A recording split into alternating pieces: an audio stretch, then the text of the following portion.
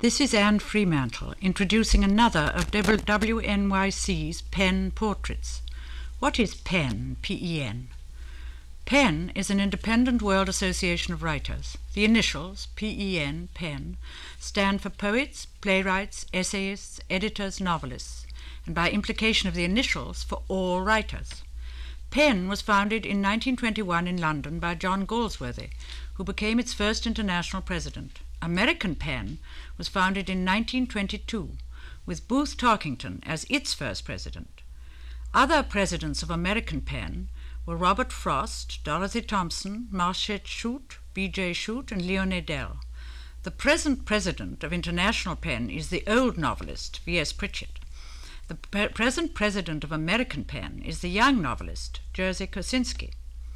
P.E.N has over 80 centers in 60 countries of Europe, North and South America, Asia and Africa. World membership is around 10,000.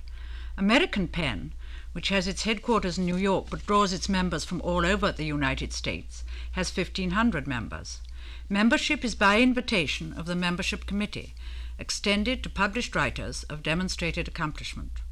What is P.E.N, P-E.N, P.E.N for? What does P.E.N do? P.E.N exists to promote worldwide friendship and intellectual cooperation among men and women of letters. P.E.N is a purely literary association, working in a practical way on all matters of concern to writers generally. Better protection of literary copyrights, better deals for translators, workshops for beginning writers in underprivileged areas, lectures and receptions for foreign authors coming here.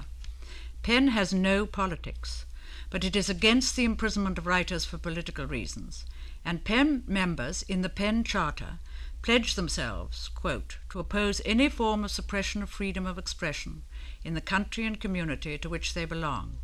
P.E.N is therefore against all censorship of the written word. Talking with each other today on WNYC Radio under the auspices of P.E.N are Jill Robinson, whose third book is Bedtime Story, and John Lahn, whose third book is a comic novel, Hot to Trot. Both John Lahn and Jill Robinson were born in Los Angeles.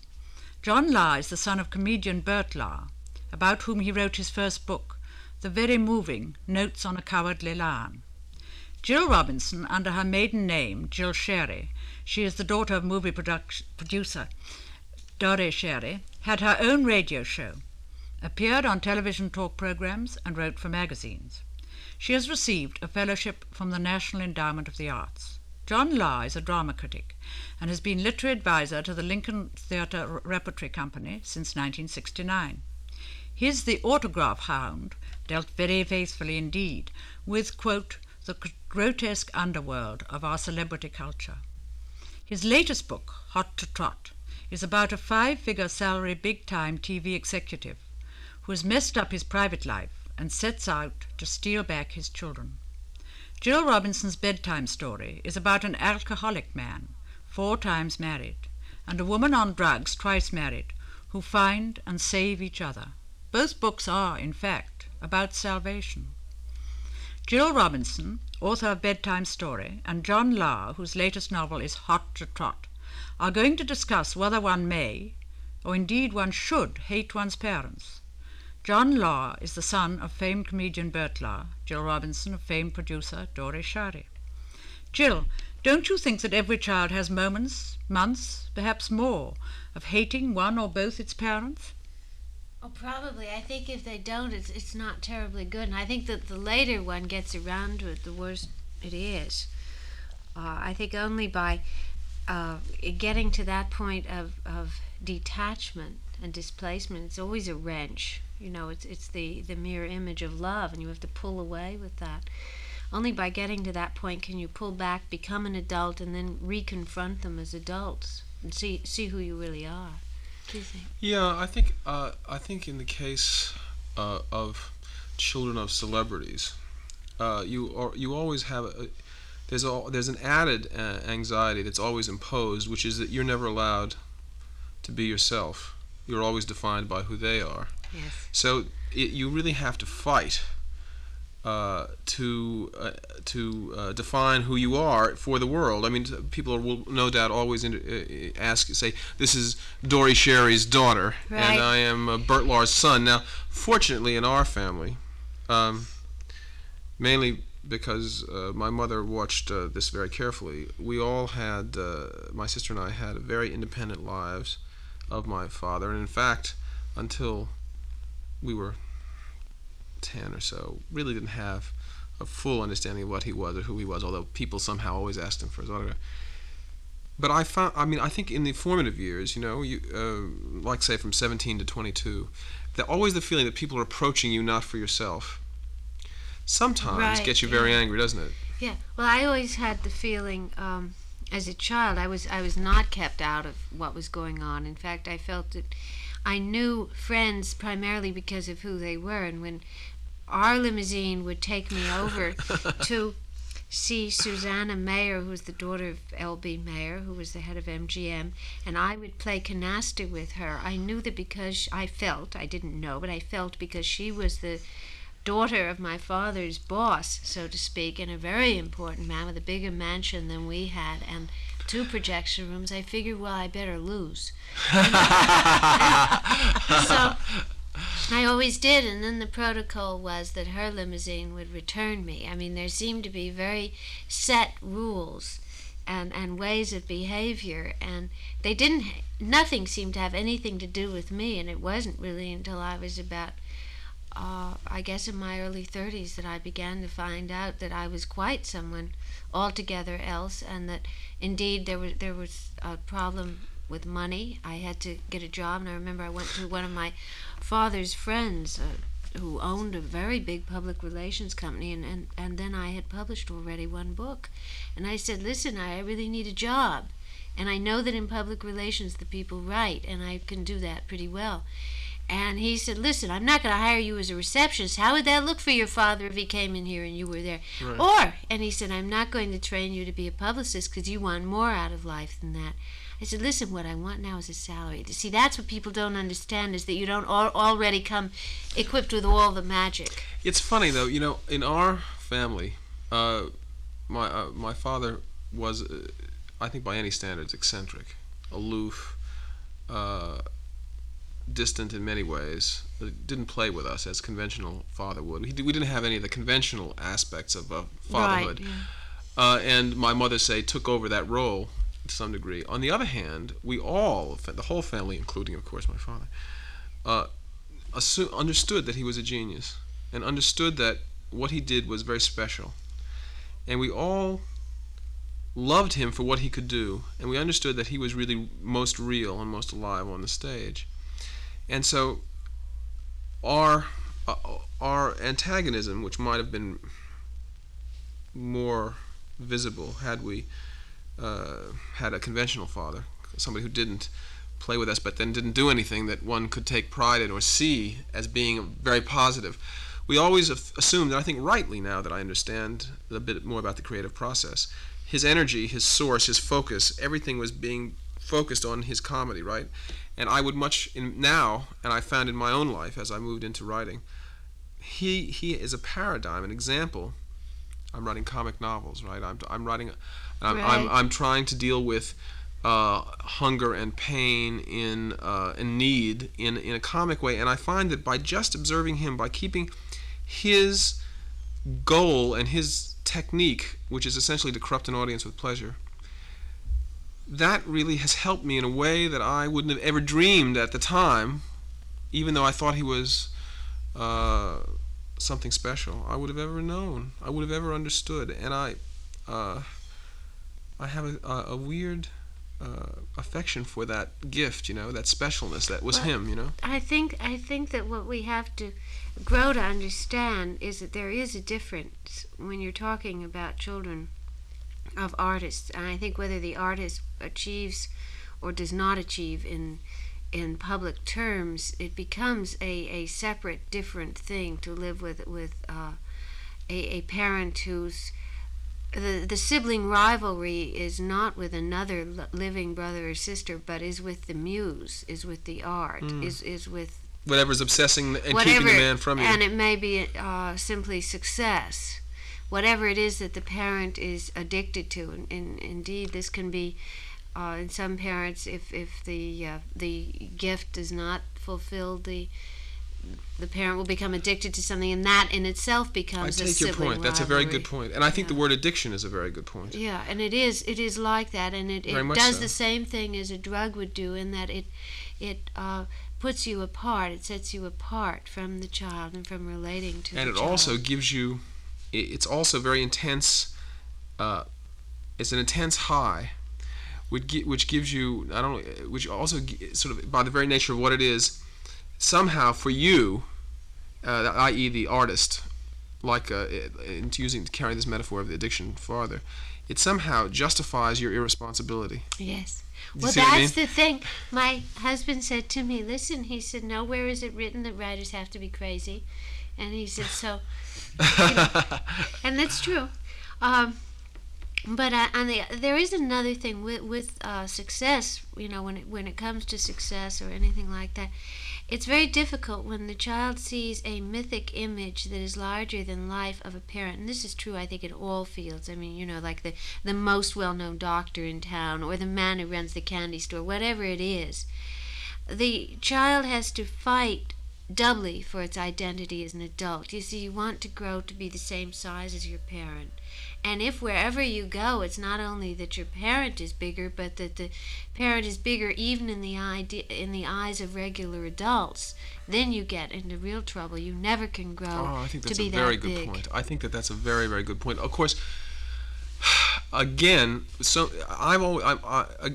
it tends to be a cliche of journalists that the sons and daughters of are always inferior to. I mean, yes. I always have to fight to say, look, do you think that Jean Renoir is less important than his father? I mean, I think that it's a cliche, because some people, in my father's case, thanks again to the fact that my mother was taking care of us, and also that he didn't care about us enough. He wanted us to be successful, but in terms of dollars and cents. He didn't want us to be artists. If you wanted to write, you did that on the side. You don't. That's not serious. Don't do what I do. Make a fool of yourself in public. Go out and earn a regular salary. Well, that's what all artists want. Is they want kids who are doctors and stuff. I think they think those they want that. I think stage actors maybe more than literary folk. I think if you start to compete, my point was that if you start to compete with your parent on his level, i.e. kids who want to become actors, right, then you are really in trouble, because then you simply are, it's almost impossible, and only a few people, like Jane, let's say somebody like Jane Fonda, survive that kind of impersonation. Peter has not been able to survive it, as a matter of fact. I think some of us who are women are buoyed up in addition by that battle right now, and you're able to although it's a double battle. In my home, I saw an identity battle between my parents. My mother is a painter, and a very fine painter, but it was my father's career that definitely, ran the house. And her ambition, which she felt quite appropriately, came second. I think I would say that was true in our family, and I think given the intense ambition of my father, where everyone had to sort of revolve around he was the star and we were the sort of galaxy, right? Yes. Right, revolving around him. I think that was the only way one could survive that kind of intensity, because I don't think that people understand that kind of ambition. That kind of creative ambition, and that once you are successful on that level, the kind of anxiety, the neurotic anxiety that goes into staying there. Oh yeah. I mean, which is incredible. Because it doesn't matter how far you get. There's always somewhere farther that you need to be. Absolutely. Well, it's all based on I think I love this phrase, a vindictive triumph, right? It's all like a sort of the desire to conquer the universe, the whole sort of star syndrome, which is promoted, which we understand from the movies. What's funny about that is that it's vindictive because it's neurotic. It's based on emotional greed, so that it can never be satisfied. The more you get, the more you want. The more you want, because it gets bigger and bigger. I know that was my theory of why, for instance, me and some of the other so-called Hollywood kids that I knew were so terrible. I mean, I went out of my way. I remember in my very worst steps, which I describe in the book, in vivid color. And the worst rottenest things I did, lying on the beach, drunk, and some very important people walk by and they say, "Oh, there she is," and someone says, "Yes, an alcoholic, and oh, tisk tisk, poor Dory." And I thought, I've made it. Somehow my destruction has loomed almost equal to his fame, in that I am known for being so bad. The negative polarity to his positive one. Yeah, exactly. Absolutely. That's a good way to say it. Yeah, I understand. I think that this is. I mean, we're really talking about the same thing. For me, I find I don't have that. I never had that competition with my father, because I always loved him and I always wanted him to respect what I wanted to do, which he did in the end. I think he really did. But I think to the extent that he once asked me to do a treatment for a play for him, to do, actually to help him sort of maybe get a play that together. Was a very graceful thing. There's a thing that happens, a rhythm that happens in most people's lives, I think, as you grow. There comes a time where gently, softly, the roles change a little bit, and then slowly, the parent must allow, and needs to allow the child to take over, and to become the adult, and to become the supportive figure. Now, for a parent who does not want to let go of the peak of life, the peak of vigor and youth, i.e. extraordinary success, motivation, so forth, this becomes an impossible circle to I think that's a very wise thing to say. I mean, I think that's very true. They can't let go of that, and they can't go into that time of wisdom and guidance, and being guided in a sense by the children. It becomes so painful. Sure, absolutely, I agree. I mean, I'm just thinking as you're talking that how had my father lived, I think he wouldn't have liked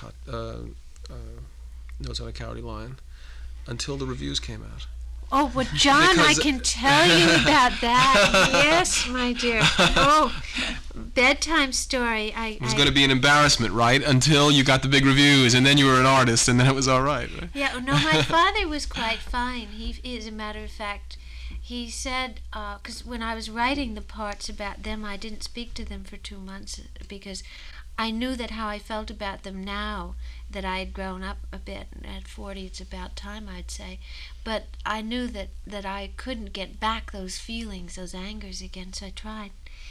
And I didn't speak to them for 2 months, and they said of all the crazy things I've ever done, that was the craziest. But finally, when I gave my father the book, printed and all put together, and he said, he read it, and he said, well, some of it's very embarrassing and this and that, but he said it really is well written.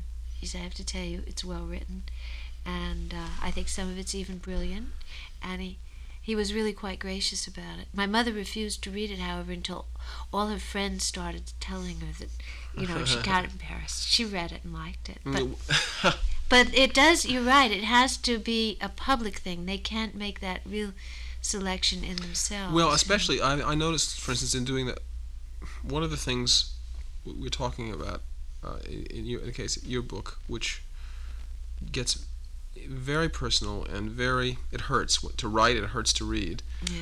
And it's one of the things that's hard for entertainers whose business it is to banish care. Yeah.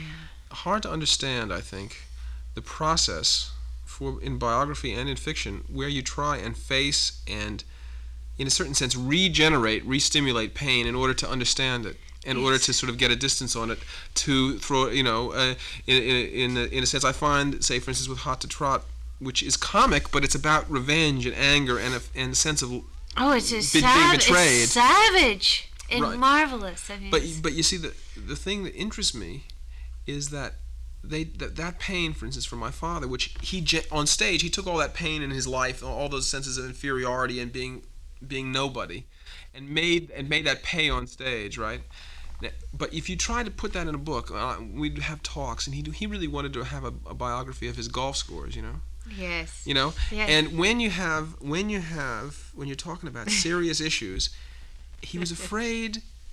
For some reason, he was afraid to show his vulnerability, as if he felt that his public persona actually hid his which is hilarious, because what people loved about him as a performer was his vulnerability. Right, exactly. Well, of course, see, that's what they don't see. I mean, one of the things that people love about my father, for instance, I think he is aware of that, is his gentleness. And when that surfaces, he's really terrific. When he's the man that I loved as a child, I used to see him with two faces and two images. And there was the man who would put on his glasses and go to the studio, and there was the one who would sit and write. And it's only now that I'm beginning to realize when I'm sitting and writing, I feel comfortable. I have his old Afghans and things sometimes, and I feel that I've brought back, it's not me writing, it's the spirit of my father that I remember as a little girl that I loved the best, who comes back to me then. And it's when I try and go out and do my showbiz numbers, I realize I'm trying to recapture something I didn't like at all, and the part of him that was foreign and chilling to me, which was the more, overt success motivated. I'll tell you something, to carry that idea a little farther. One of the things that I find in my life, at least I think I probably it will always be there, because our family, as I said, was a very, very tight family, even though he was in his own orbit. I'm very conscious now, and have always been, of keeping the family name alive. Like, do you know what I mean? Keeping that tradition, which I think is the most. I think comedy and the buffoon tradition is a great weird lineage, And I find that sometimes when I'm when I finish a book, and I think, God, and you know how it is when you go back and you read it on an ordinary day after you finished it, and you say, how did I write that? I'm not writing that well today. I feel so ordinary today. I'm not in that kind of ecstasy that you are when you're writing, and your eyes are floating and you're just working, and you say, how could I get to that energy level, And I keep thinking that one of the things that I can't deny that I see, it may be nostalgia. You were talking about the Afghan of your father. I feel that when I do that, it's a bit for the family. It's a bit for that tradition. It's a bit, in a way, to say at some point, even though, since I don't ever think of my father as dead, since I never saw him dead, I think of it as it's some way just to, it's my dialogue with him and with the family, essentially. I think that's very important. I think that you can't ever tell that to someone who's younger. You can't ever explain it. It's something that just, it's the time for that comes when you want to go back, and it's, I think I really am extremely grateful that the time came and he's still there for me to go back to. Sure. And we reach each other on another level, and it stays away from the tension of competition. I mean, we still play little games. I know that. I mean, he'll tell me, he's going to such and such a dinner and so forth, and he met so-and-so, and someone's interested and he's doing this book. And I say, oh, well, see, and did you read my review and so forth?